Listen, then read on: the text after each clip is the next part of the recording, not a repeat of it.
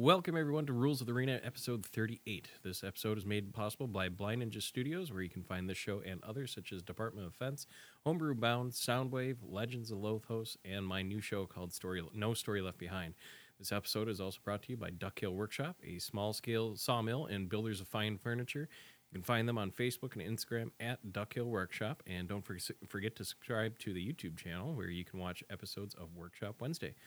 We are also brought to you by Northwest Gutters. They install heavy-gauge seamless gutters on your home, business, and even barns. They even offer a leaf-free gutter cover installation, leaving you with virtually no maintenance gutter cover that will keep leaves and debris out and water in. Serving the northwestern Wisconsin and Minnesota, call or text Northwest Gutters today for your free estimate, 715-416-0471. Folks, this was a great episode. This was recorded back on October 4th. I know I'm a little bit behind the ball, but we sat down with Sean James on his tour, the Dark and the Light tour, at the Ice House in Minneapolis Green Room. We really enjoyed sitting down talking with him. I hope you do as well. This is a single off his new album called Curse of the Fold.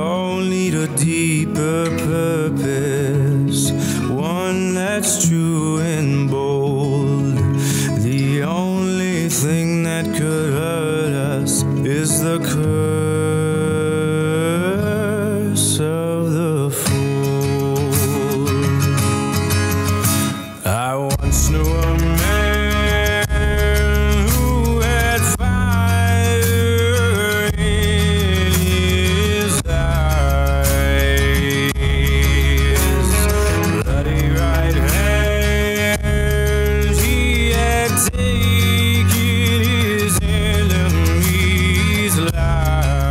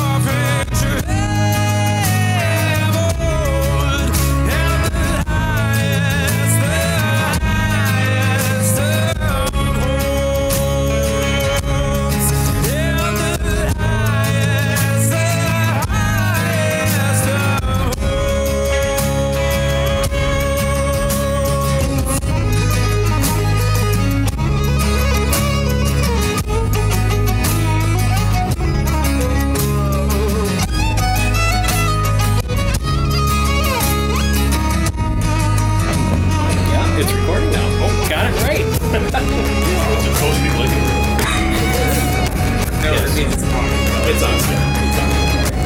Welcome everyone to Rose Arena episode 38. This week we're not in Blind Ninja Studios. We're actually in Minneapolis, Minnesota, sitting down with American singer, songwriter Sean James, currently on the Dark and Light tour. Thank you, Sean, for taking time out of your day to be on the show. How are you doing? How's the tour going so far? I'm good. The tour's phenomenal. Best crowds we've ever had. Thank you guys for having me on the podcast. Yeah, appreciate it. So in 2012, you released your first album, self-titled Shadows. Since then, you've also released another 4 solo albums, 5 albums with the Shapeshifters, 1 live album, your EP, The Madrid Sessions, and you've done a cover of Macy Gray's I Try for the Grammy. Man, when you put it that way, it seems like a lot. And 200 shows in a year. I imagine it didn't start off like that right away. No, yeah, it started in 2013. We started touring, so Shadows came out at the end of 2012, and I think we started about 100 days a year, and it just kept escalating from there. Did you ever think that your career was going to be this successful? No, that's the thing. You know, I never thought in a million years I would be able to do this in this way, and I think that's the difference with a lot of musicians these days. They kind of have like the hope and dream of being a star or something. For me, it was therapy, it was release music, and I never thought I'd be able to tour around doing all this and affecting other people through it. So, no, I did not ever think it would be like this. But back up a little ways. Yeah. How old were you when you first started playing an instrument or started singing? Singing, I've been singing my whole life. I say I came to consciousness doing it because I don't remember not singing, you know what I mean? Yeah. But instrument-wise, the first instrument I played was trumpet in junior high. And I didn't touch a guitar until I was 16. And even then, it was my dad's guitar, his old classical, and he never played it ever. And so the neck was massive and the strings were hanging off. And it was so hard for me to play that I gave up. And I didn't touch guitar, really learn guitar until I was in my 20s. Did you start for trumpet at least, or even guitar? Did you start off with formal training, or were you self-taught? Trumpet, yeah, formal training. It's just band in school, but the singing was always in choir, and then choir director put me in opera, and then I was singing in like the gospel churches I grew up around in Chicago. So it's a weird classical / off-the-cuff mixture of musical upbringing. Yeah. Were you inspired to start, or was it one of these, well, I have to fill in a block during my school I was schedule? forced to play trumpet. I was forced to play trumpet by my parents. I never really wanted to, but, you know, it taught me a lot about reading music and stuff like that I never had before. So that was cool, and eventually I learned to like it. But my singing was always, you know, that was always the natural inclination. What were you listening to that got you started? Or at that time, what were you listening to? A lot of gospel music, to be honest. Like, I grew up very, my parents were strict Pentecostal, so I wasn't allowed to listen to a lot of music. So it was like church music, gospel choirs, stuff like that. And then off of that, I got into blues because the gospel is pretty closely related to blues. I got into Son House, Robert Johnson, stuff like that. And then in high school, I quit all the other stuff and I got into metal. I needed something different. So when did you, aside from high school band, when did you start to think that you wanted to start playing in front of an audience? Or sing? It never was a thought about playing in front of an audience. I think it just kind of slowly developed into that. With the first band in high school I was in, it was kind of like a rock and roll punk rock band, and I didn't play any instruments. I just sang, and it was my first foray into doing lyrics to other people's music. So I don't know. It was just opportunity and the natural progression to try it out. But it was never a goal to be on the stage. You know what I mean? Like, it wasn't like my focus. Do you remember your first show?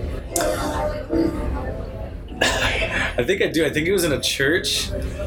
Like, it was not during a church service, but it was like in their event or activity, or yeah, something like that. And I don't remember it very well, but if I'm not mistaken, stuff like that. It's always like, oh, here's a metal show or a punk show in like a church's event center. Yeah, back in the day, Saturday night. yeah, man, that's where I gotta go. Yeah, it's nuts. So you said you quit guitar and you didn't pick it up until your 20s. Well, I mean, I never really started on guitar because I was so young, and the guitar I had was so beat up that I instantly gave it up because it was too difficult physically.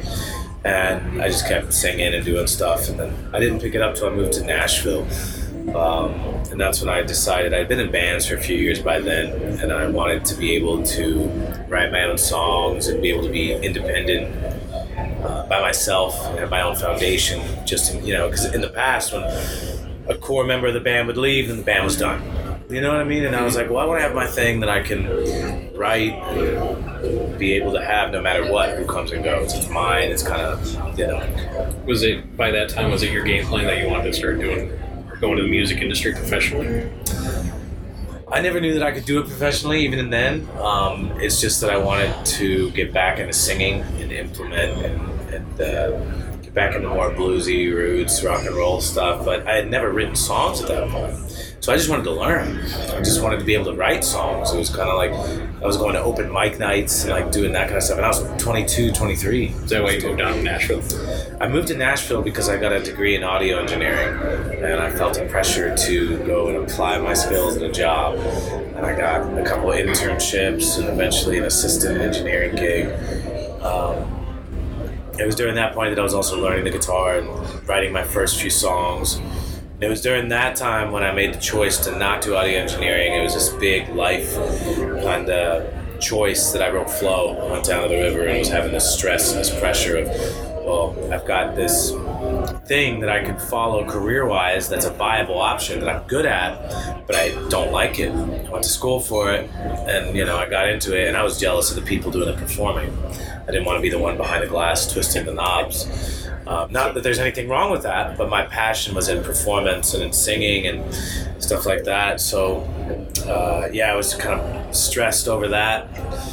Just starting the whole songwriting thing and learning guitar chords and like what went to what. And I went out to that river kind of to reflect and think about some stuff, and then boom, Flow came over. And it was after that I really started focusing on building a record and thinking that I could actually do it for the first time. So third with Flow, and end of 2012, you said you is when Shadows released. Yeah. You self-produced that? Yeah. I moved to Fayetteville, Arkansas in 2012, the very beginning, January 1st. Why Arkansas? When I think music, I don't think Arkansas. It was okay. So I think you put Arkansas. Yeah. My guitar player from my metal band back in the day was from Arkansas, and I went and hung out there a couple times. And we were in Chicago before then, but I was like, I want to move somewhere else and kind of start my own thing somewhere. Arkansas was center of the country, which was somewhat strategic. I knew a few people there, like I said. I went down there and visited, and they seemed to have a very rootsy music community and art community. The college was there. It was a cool downtown. It wasn't very expensive to live at all and be close to everything. That's important. So it just made sense at the time. Like I was like, I could devote my full attention to that and not have to have this full-time job to support myself and pay for everything. But yeah, that was it. It was honestly a random risk leap of faith, and we'll see what happens. And I tried it out. So I self-produced the record in my bedroom of our first apartment we got there. I had one microphone, a little Apogee Duet, 2 channels in, and like a MacBook or something. And I had my friend who didn't know anything about recording. Yeah, it was in GarageBand. That's what Shadows was recorded on GarageBand. In my bedroom. A friend down the street would come over, Baker, and he didn't know anything about recording. He would get stoned and come over and drunk, and he didn't, and I would set everything up, and I'd be like, all right, Baker, press spacebar. And then when I'm done, hit spacebar again. That's how we recorded Shadows. How many times you fucked that up, though? That's the question. Oh, many times.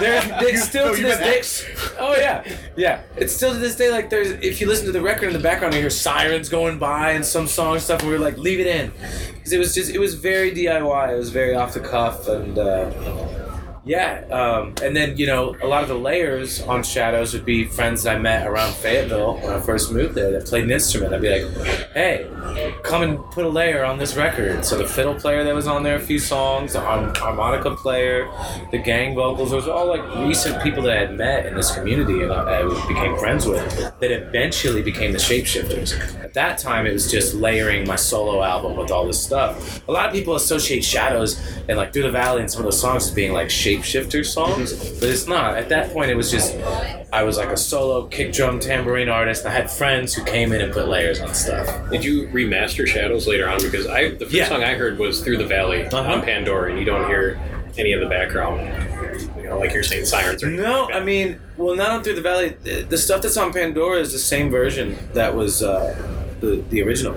The only remaster of Shadows we did was for the new vinyl that we put out, actually. So all that's the same. And it's, you know, I think the sirens were on Funny Little Feeling, if I'm not mistaken, in the beginning. That sounds right. Or A Train. A Train was on I remember Funny The Little Train. Feeling. That one. Midnight Dove. There's sirens at the end. That's what it is. You have to listen closely, like when it picks That's up. what that is. Yeah, it's a siren. I've been trying so to that's figure out what that was the whole time. So, yeah, there's little things. And there's stupid little tricks we would do on Shadows. Me and Baker still argue about it because we can't remember who came up with the idea. It was on No Rest. We wanted to give it like some oomph. And so I had this umbrella sitting in the corner of the bedroom. And one of us came up with the idea, like right at the beat, to be like, whah, and open it up and record it. And so there's shit like that all over that record. fucking That was wonderful. just very, like I said, off the cuff and DIY. We didn't know how to make a record. I mean, I went to school for it and everything, but I never made my own, and we just wanted to have fun and, you know, put stuff together. So a lot of people really relate to that record, and there's like a magic about it that people say that I haven't captured. Sometimes people talk negatively about the later albums, and I understand why, because that album you can't recreate. I was who I was then. It was a DIY moment. I didn't know any better. There was some magical juju. There was just a genuine thing in that moment. And not that our other records don't compare. You can't compare them. They're just different beasts. It's like comparing yourself to who you were 10 years ago to who you are now. Right. You can't do that. And if you were to go back and try to be that person, it'd be fake. You know, so The Shadows, it was a once-in-a-lifetime beautiful first record that I will always love. Nothing will ever compare to that because of what that was. How do you go about then marketing once you have everything recorded? Because With that record? in 2012, social media isn't the marketing titan that it is today. Yeah, so, I mean, Bandcamp was just getting, like, more, like, prevalent. And so I put it on Bandcamp, and I started, because I knew I was DIY and everything, I had a pay what you wanted scheme. You know, you can get on there and pay $1 or pay nothing or pay $10. And that was my go-to then. And I did sites like Noise Trade, which was you put the record up for free for exposure and people download it and could communicate. So back then it was like, I never thought people would listen to the record. So I was doing anything I could to just get it out there and get people to listen to it.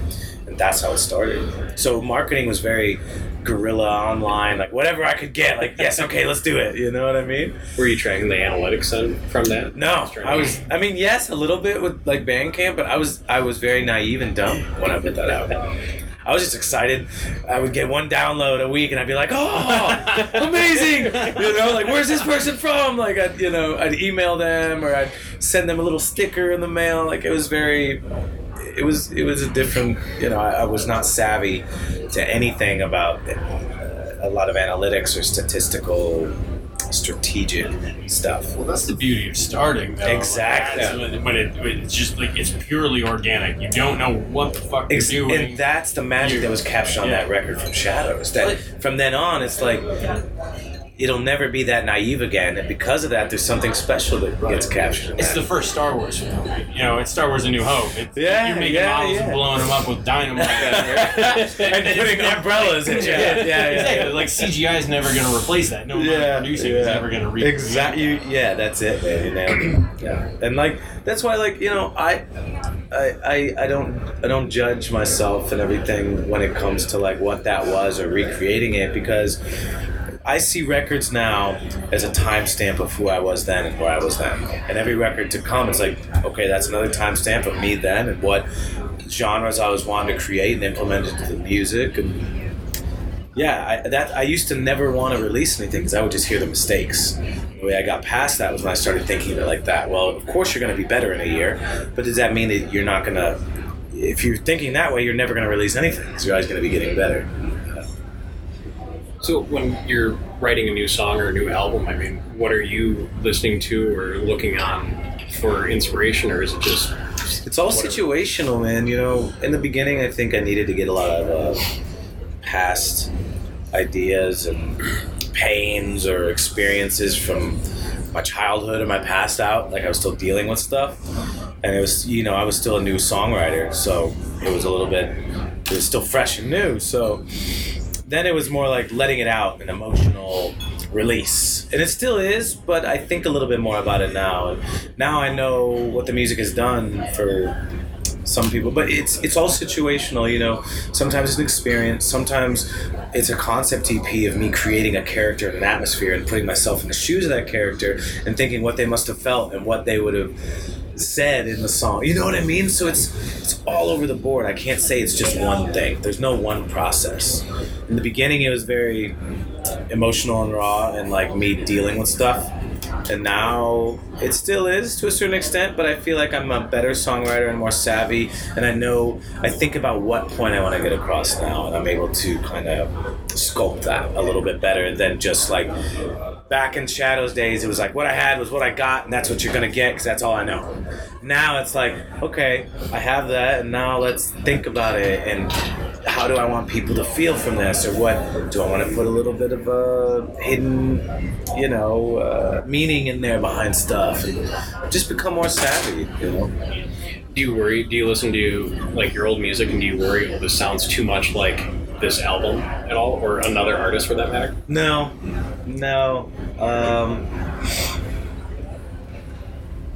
No, I feel... So no. Yeah. You got my wheels rolling, so I'm just repeating the same answer while I come up with what I'm looking to say. Hard reset. I guess in the beginning I might have, you know, but... I think your sound is so unique to you. I mean, especially your voice. I think that's what separates it, is the voice. I have a handful of friends that I've shown your stuff over time, and you know, different things. Friends of us who've been to old shows with you, that unfortunately could not be here tonight. Yeah. But they'll come to me like a week later and be like, "Holy shit! I came through this whole catalog of music that I didn't know," because they'd hear just a snippet and like cue onto it because it's such a unique sound. Right. And I think that's where like your older stuff had that raw ability to it, where the newer stuff's a little more polished, but it's blatantly you.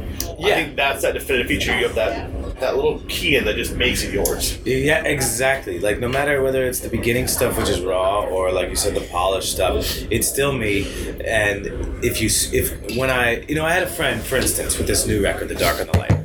I had a friend, and I have some people who say this, and I always do this now because it proves a point. I've learned how to do it. They were like, "Oh man," he came over, and I was like, "I got this new record we're working on, and let me show you a couple songs." And I played it for him, and he was like, "Just not feeling it, man. I like your old stuff, Shadows. That's my shit." And I'm like, "Okay, I get it. I'm not hating on you for that. I understand what that's like." And then I go, "Oh, you know what? Let me play you some acoustic stuff real quick."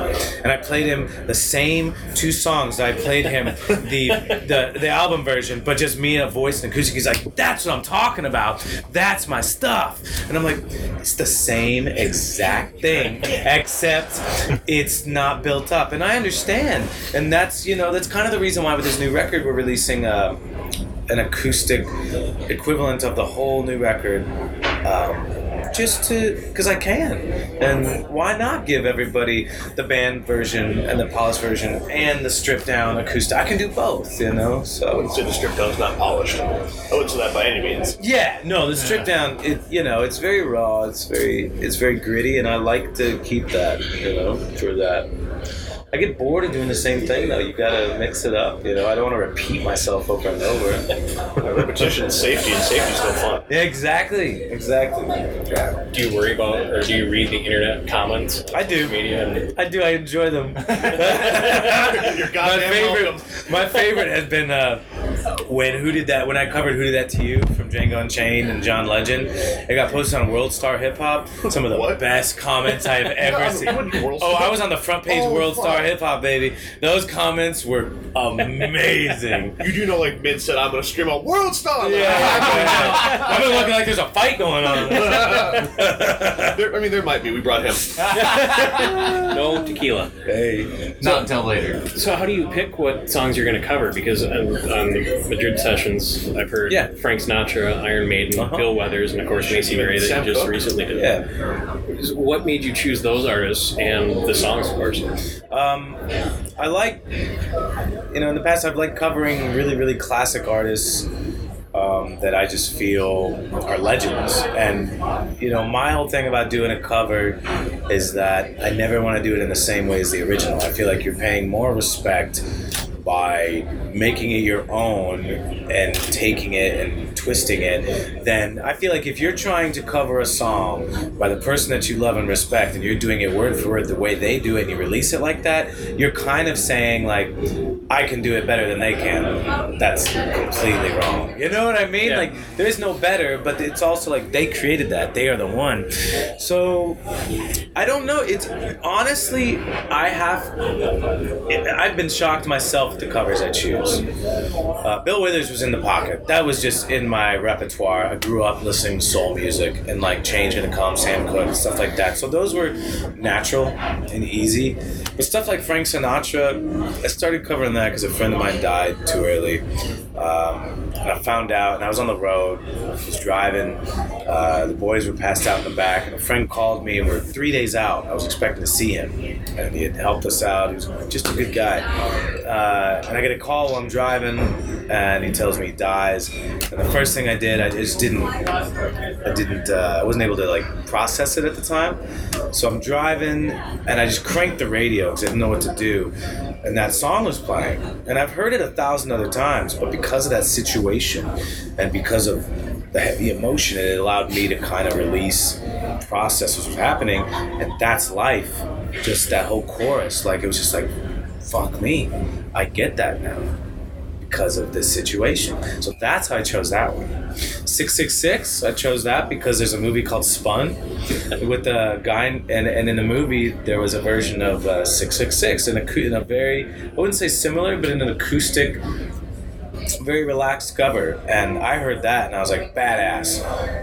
I could make it more intense and I could do it in my own way and put an even more intense spin on it. And that's how I started covering that. So I do a fishing trip northern Wisconsin 3 times a year, and I'm the youngest guy there by 30 years easy. They're all 80s, 70s metalheads. Beautiful. I threw that on the jukebox. They have an old school 1970s jukebox in the cabin. And you could have heard a pin drop on the carpet when that started playing. They're like, "What the fuck is this?" And that's the song you sent me to get you to go to your first show in Minneapolis at the Turf Club. Like, are we getting that tonight? Yeah, absolutely. Yeah, so I mean, when I choose the cover, it's like it's a cool idea and everything, but I have to be inspired by it. I might think it's a cool idea, but I have to sit in a room and play it and feel something from it that I feel like is me, and yet a good representation of what they were. And it's I'm planning on doing a couple new covers next. The Macy Gray one was random. Grammys asked me to do something which I thought was a bullshit email when I got it. I was like, no fucking way.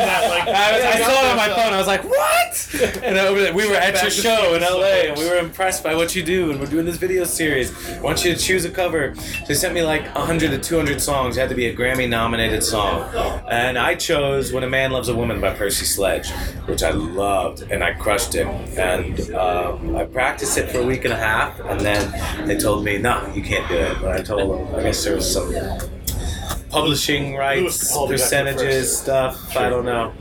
And so I was looking through and I couldn't figure it out, and the producer of the album was like, you should try this Macy Gray song. I was like, man, I don't know, too poppy. And I tried it again, and he was like, man, I think you would really crush this. Just maybe spend the night with it. go home and just play a little bit. I played it at home once, and I was like, nah.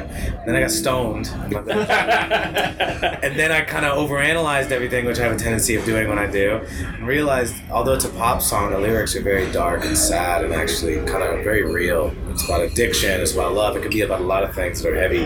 And then that kind of shifted it for me into playing it the way I do, into the heaviness of the way I do it. So, I don't know, man. I just have to find that, it might be a cool idea, but until I find in the performance of it by myself, latching onto it, then I'm not going to do it. I saw Macy Gray gave you props. No fucking joke, man. Yes, it was crazy. Do a lot of artists do that when they hear your cover? Frank's been not at all. Yeah. No. I think Frank rolled over in his grave or something. No, that was the first time something like that's happened. So that was a really cool little experience. You know. So between recording and 200 shows a year, how do you find time, and what do you do when you have time off just to relax? When I have time off, I either stay with friends and family or like rent a furnished Airbnb or, something like that. Now that I'm getting older, we're definitely leaning towards having a nest again and someplace to come back to. But I just try to, in the winter is when I write a lot, actually, because we're not touring as much. So, I don't write on the road very much unless it's like an inspirational thing because I'm so focused on the lifestyle. Get up, drive, get to the venue, sound check. Then it's just a repeat, go and process. And so because I'm not writing, I have this built up want and need by the time, because we don't tour in the winter, 'cause touring in the winter sucks. So I normally write in the winter, and I go to movies, I read, I work out, I kind of make up for the stuff that I don't get to do on a daily basis. I play video games. Sometimes it's so nice to like binge a video game and just be a piece of shit in front of a TV for like 2 weeks. It's stuff like that. Like I catch up on things and just live, without the pressure of the heavy traveling lifestyle and the heavy day-to-day that the touring life is. So, were you married before you started touring and with Shadow? Yeah. Was it a tough sell to Michelle that, hey, I want to take this around? So I wasn't married, but I've been with her since I was 16. She was 15.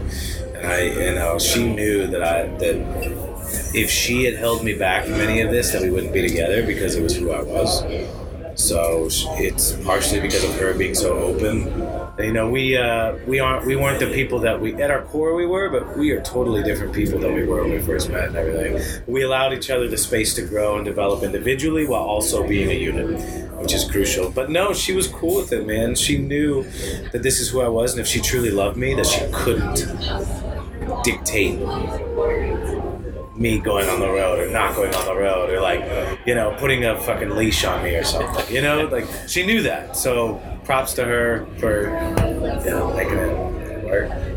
So how do you go about setting up your tours? Did you hire a management company or person? In the beginning I did everything myself, and I think that's the way that any independent artist should do it. If you're right off the bat, if you haven't toured regionally or done anything on your own, why would anybody be interested in working with you if they're not trying to take advantage of you?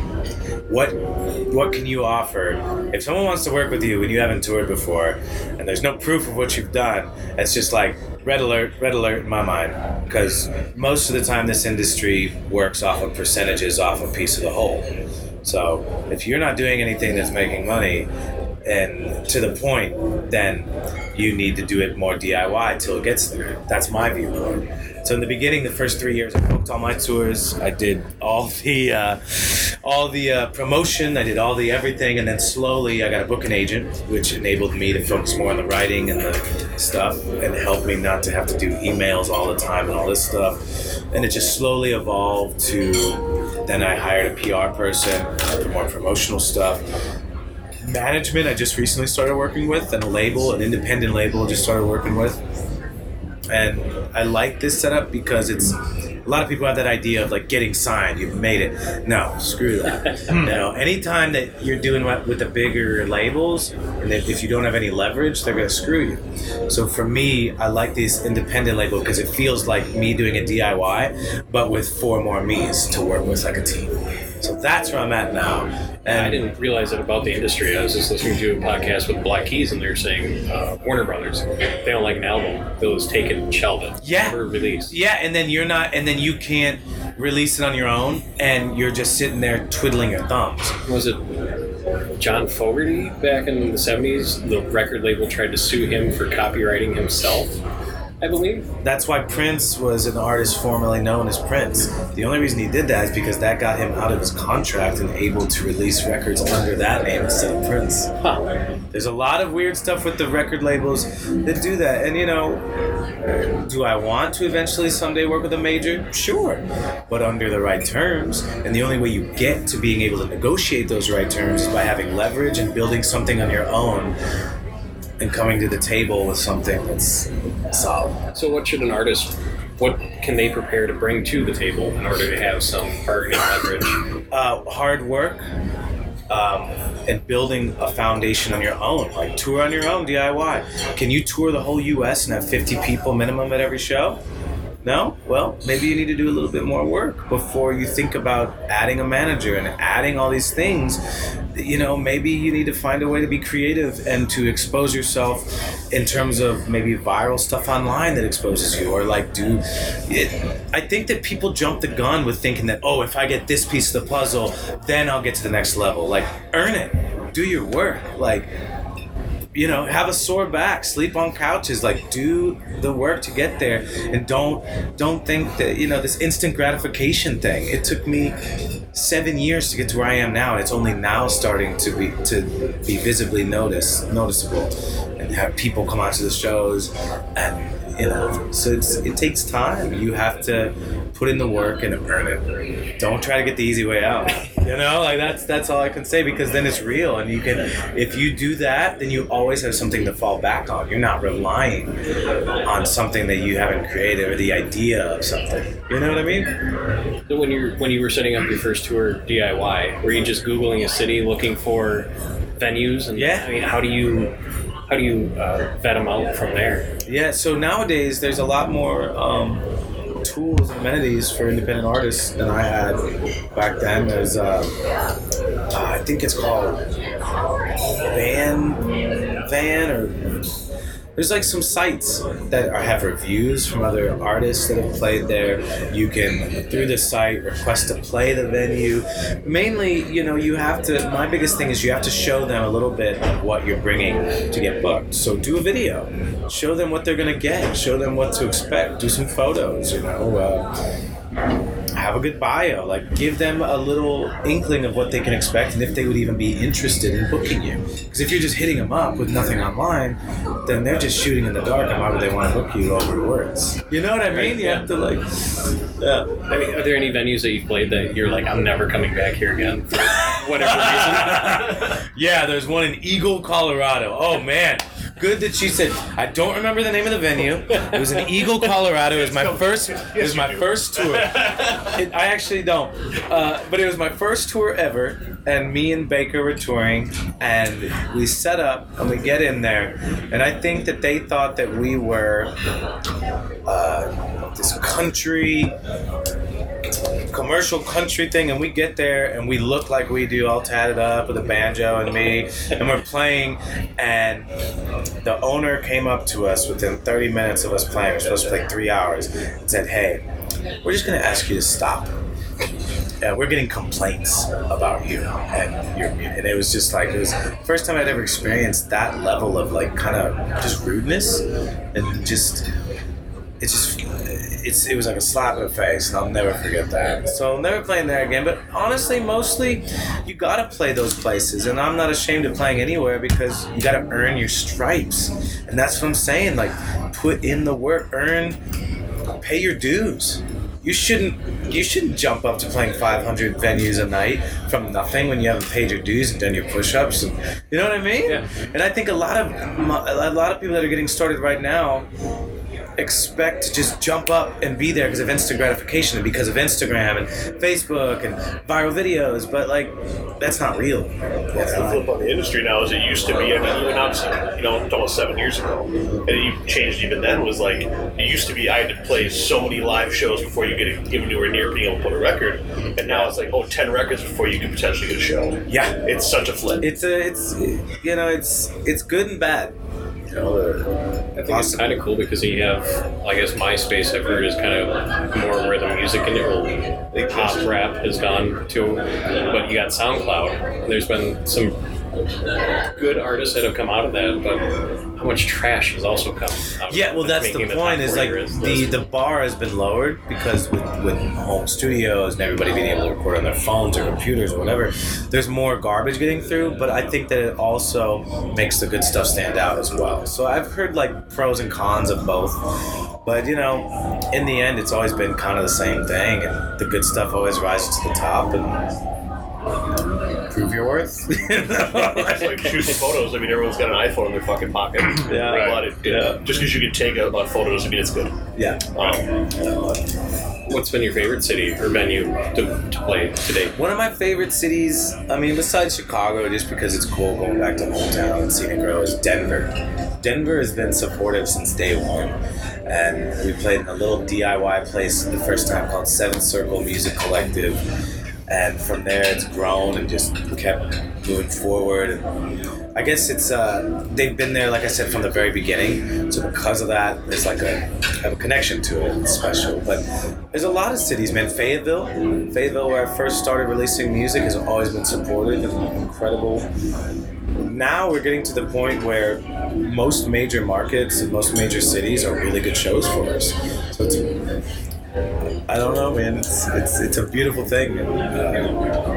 Those are some of the most nostalgic, though. Chicago, Denver, Fayetteville, because I have some kind of different connection than just going to a city and playing there. If you ever play House of Blues in Chicago, let us know. We'll drive down for that. Cool. We joked about coming to Ireland when you were over there. Look out in the crowd, there's us assholes. I would love that.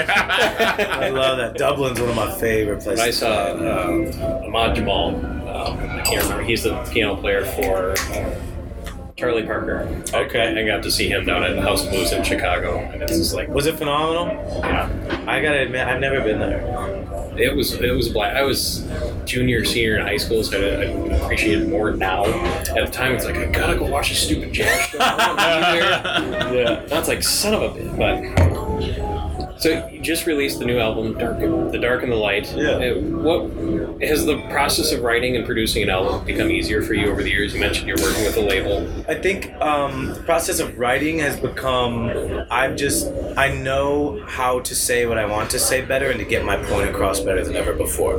In the beginning, it was just, like I said, this is what I got, and kind of just like musical and word vomit, because it was just all I had. And now I know how to structure what I want to say, how to say it in the least amount of words, or how to get the emotion across that I want to do, because I've been doing it for a little bit longer now. So it's easier than ever before, but also harder because I hold myself to a different standard now,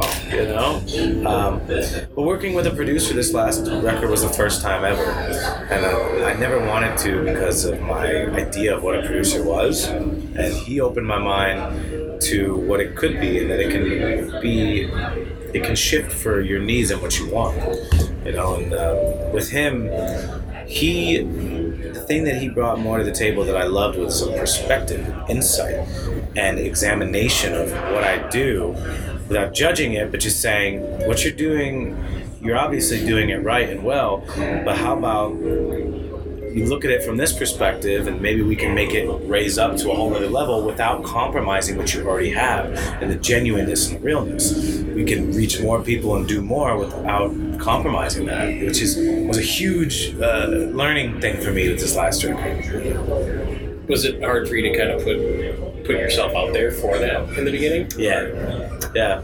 I didn't want to. I was very stubborn and against it at first. And then the first meeting we had, I was very strategically quiet in the first meeting because so many producers, so many people in the industry will latch on and pick up on what you want and then give you the answers that you want to hear just to get you to work with them. And I brought my wife with me and I was like, all right, I want you not to say anything and just listen because you know me and you know what I would like, what I feel comfortable with, and then at the end tell me what you think. And so what I ended up doing in that first meeting was asking very broad, open-ended questions to feel him out, to see what his response to what he would do with me would be, and not tell him what I wanted. And everything he said was like right in the pocket. It was just a beautiful thing, and that's kind of what made me feel good. After the meeting, it was a 30-minute meeting, and we left, and I was like, I don't even need to hear what you need to say. I was talking to Michelle, and I was like, that's the guy making the next one. Because it was just a feeling thing. You know when it's right. Trust your gut. Did you have producers or record labels reach out to you before that? Yeah. You didn't feel like they were the right person? No. I could just sense that they were there to make a buck. Yeah, and it just didn't feel honest, didn't feel real. It felt slimy, and it felt shady, and it felt icky. And when it feels like that, then there's a reason. You don't ignore those feelings. And the other thing was, I got some of the best advice from an A&R rep from one of the big 3 labels. Met me in South by Southwest like 5 years ago, and he was interested. And after talking with me for like 20 minutes, he was like, I'm not supposed to do this, but he gave me some of the best advice, and that had to do with the leverage. He's like, you need to do your own thing for a while. You need to make your records, you need to do what you do, and you need to not work with a major until you feel comfortable and they're willing to meet you in the middle. And they're not going to do that for you at this point in your career because you have nothing to bring to the table. Build your stuff, get it to where they just want to be on your ship while also combining, and then you'll be able to dictate and negotiate better terms and do stuff. So yeah, I had other major label interests, but it just, when I thought about it with that strategic mindset, it was like, why do you want to? I haven't, you know what I mean? Yeah. Like, so just think about stuff.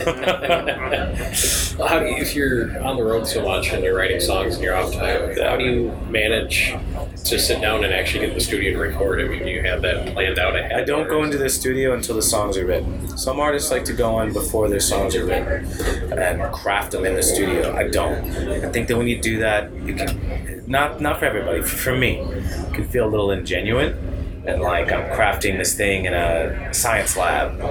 You know what I mean? I like to write my songs in solitude, away from anybody, without any thought that anybody's listening to me while I'm doing it. I like to feel it. I like to,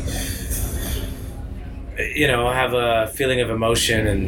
And again, like solitude is key for me in writing because I'm not thinking about anything but the song and how I feel about it. If I feel great about it, then I can bring it to a studio and then develop it. I don't like to go in with no foundation because it just feels wrong. You know what I mean? At what point do you start to compile those songs into an album? And do you ever take, this song doesn't really feel right for this one, you shelve it and bring it back out later? Absolutely. Pendulum Swing was written during Shadows, and I hated Pendulum Swing at first. Because it felt cheesy to me. It felt too uplifting, too self-help book type vibe. But it was honest, and I played it for a friend at the festival, and they were adamant that what the hell are you doing not releasing that song? And so I started playing it live, and other people started saying stuff, and that's what made me slowly, be able. But yeah, that happens. Some records are one vibe. I might write a song that's another vibe. It doesn't mean that it's not right. It's just maybe not the time for it. It's like Love Will Find a Way. I've been working on for 10 years before I released that one. And that was more of an emotional baggage situation, but I tried to finish it. And it felt forced always. I didn't have the answer. So, yeah, I don't know where I was going with that. Well, listening to Shadows, going into the Gospel according to Sean James, the new album, The Dark and the Light, your vocal style is so widely different. One of the reasons why I really like your music. Did you develop that over time, or was that just what happened to come out naturally for that album? It did happen over time, and it did happen naturally, and it was affected a lot. I think in the beginning of Shadows, my vocal capability, again, even with the songwriting, was this is what I have, and I'm just going to do it this way. When I listen to Shadows now, I hear a record that is very vocally one track, the same type of vocal over and over. And through me singing and touring and getting older, my voice has dropped. I don't sing the same exact way as I did on Shadows. I listen to my voice there and I'm like, whoa, dude, you're like in a whole nother range than you used to be. But that's the natural progression of where I'm at now. And why the Shapeshifters came into being is because we started touring in 2013, and a lot of the tours we would do DIY were in bars, and we're playing this emotional, heavy music for people that just want to drink beer, and it just didn't make sense. And then we would play in house shows, and it'd be phenomenal. And that taught me that certain music requires a certain atmosphere for it to really come off. And we did the Shapeshifters because we wanted to do something more rowdy and more energetic because of the places we were playing, the atmosphere. So it's all affected by the situation and the experiences from touring and everything else. And the Shapeshifters were birthed because I knew that my acoustic stuff was not this heavy thing, and the heavy thing wasn't the acoustic stuff, and they were two very different worlds, although they could kind of go together. It's a little bit of everything, It's natural progression, and also me overthinking things and choosing a path. And I think the new record, though, in my opinion, is the first record that really blends together a little bit of everything that I've done. And I feel comfortable kind of like, here's my palette of, like Shadows was this folk singer-songwriter record. Deliverance was to On the Shoulders of Giants was my ode to old blues greats. Shapeshifters was like stoner, doom, Rival Sons meets Led Zeppelin meets Lemmy, Motorhead, that's my heavier record. And then, it was very specific. This one, I feel like, is a little bit of a combination of everything. And it was the first time that I felt comfortable doing it. Was that planned going in? You listened to your first single, Orpheus. Yeah. And you got this Earth, Wind, and Fire meets Chicago meets Blood, Sweat, and Tears, and then you move into Burn the Witch, and it's much softer, a cooler style, that kind of. It was planned, I wanted to show. I didn't want to do an album that was just a blues album or a singer-songwriter. I wanted to do and combine everything and show what I could do and do it song by song, and not like this record is this. I wanted it to be song by song and a collection of songs, and that's what The Darker Light is. Yeah. What's been your favorite song to perform live so far off the new album? Curse the Fold. There's an intensity about it. And I enjoy them all, to be honest, for different reasons, but that one just feels a lot of fun, and it's got a lot of different aspects I love in the performance live. Out of every song that you've written or covered, what's been your favorite to date? That's a heavy question. Kid. Through the Valley has been, great, because I never expected that song to be what it is. Which just got released on The Last of Us. Yeah, The Last of Us 2, the trailer of it, yeah. And it blew it. That was like one of the most depressing, dark songs I've ever written in my life, and I thought it was always going to stay in the background. And to have that song be what it is now, and to perform that every night, and to feel people relating to it, a song that I thought only I would relate to, it was a very personal thing, that's a crazy feeling. Like Flow, hearing people's stories of how it affected them. It's really the ones that I can feel that people are feeling that make it fun to play live, because I can see it, I can feel it. I never thought I'd be able to do that. Music did that for me back in the day and got me through stuff, but I never thought a song that I created could do that for somebody else. So those songs tend to be the ones I like the most. But then again, playing Hunger from the Shapeshifters and just ripping it apart is sometimes the most awesome thing in the world. Your people need to reach out to Marvel and have that put over a Punisher fight scene. Done. Perfect. I'm into it. Looking back on your entire career, if you had a magic wand, is there anything that you'd go back and change? Myself in the beginning. I think in the beginning I used to be overstressed, over perfectionist, and not very kind to myself, and maybe not as kind to some of the musicians I played with in the very beginning, because I had this idea, and it's been a learning curve.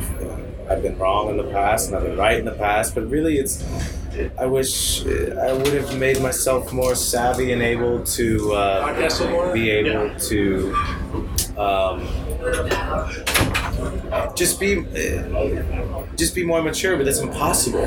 So I had to go through those things and experiences to be where I'm at now, but no, because it's made me who I am now. So the mistakes, the good, the bad, I'll take it all. That's how it should be. And if there's anyone listening that's trying to break out into the industry as a musician, maybe they're trying to do something more on behind the scenes, is there any advice that you'd give to them?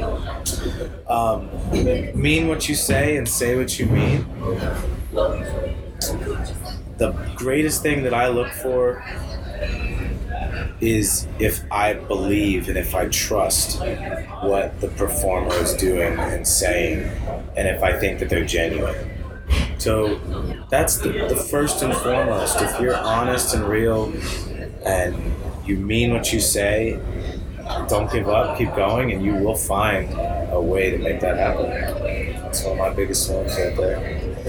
And of course, where can people find your music? Everywhere. Where streaming, downloading us is, but you can get all the links from the website www.seanjamesmusic.com. It'll point you in every direction you might want to go. Awesome. Well, appreciate you sitting down with us. Thanks for taking the time having to go, man. Appreciate you, man. Appreciate it. I'm sorry the room might not have been. Thanks again, everyone, for listening to episode 38. Please make sure to follow the show on Twitch, where you can tune into the show and join the conversations live. Just head over to twitch.tv/rulesofthearena. You can find this episode and all others on blindninjastudios.com/ROA. Also available for download and streaming on iTunes, Spotify, TuneIn, Stitcher, and CastBox. Make sure to subscribe to the YouTube channel, where you can watch live recordings of previous episodes.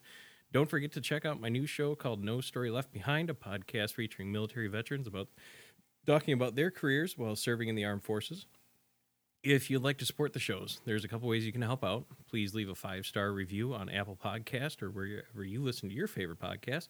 You can also support the show directly by going to patreon.com/rulesofthearena podcast. I have a couple ways you can help out there. If you'd like to get a hold of me directly for any comments, concerns, or would like to be a guest on the show, please shoot me an email to roapodcastinfo@gmail.com. Thanks again, and we will catch you all next time. And here is another single off Sean's new album, The Dark and the Light, called Orpheus. Enjoy. Oh, my heart had been leaking since the day that I first laid eyes upon you. I knew you were the one. Since that day, I had never been the same. No one ever could turn me away. Our love has just begun. Oh, we let you open up your heart to me.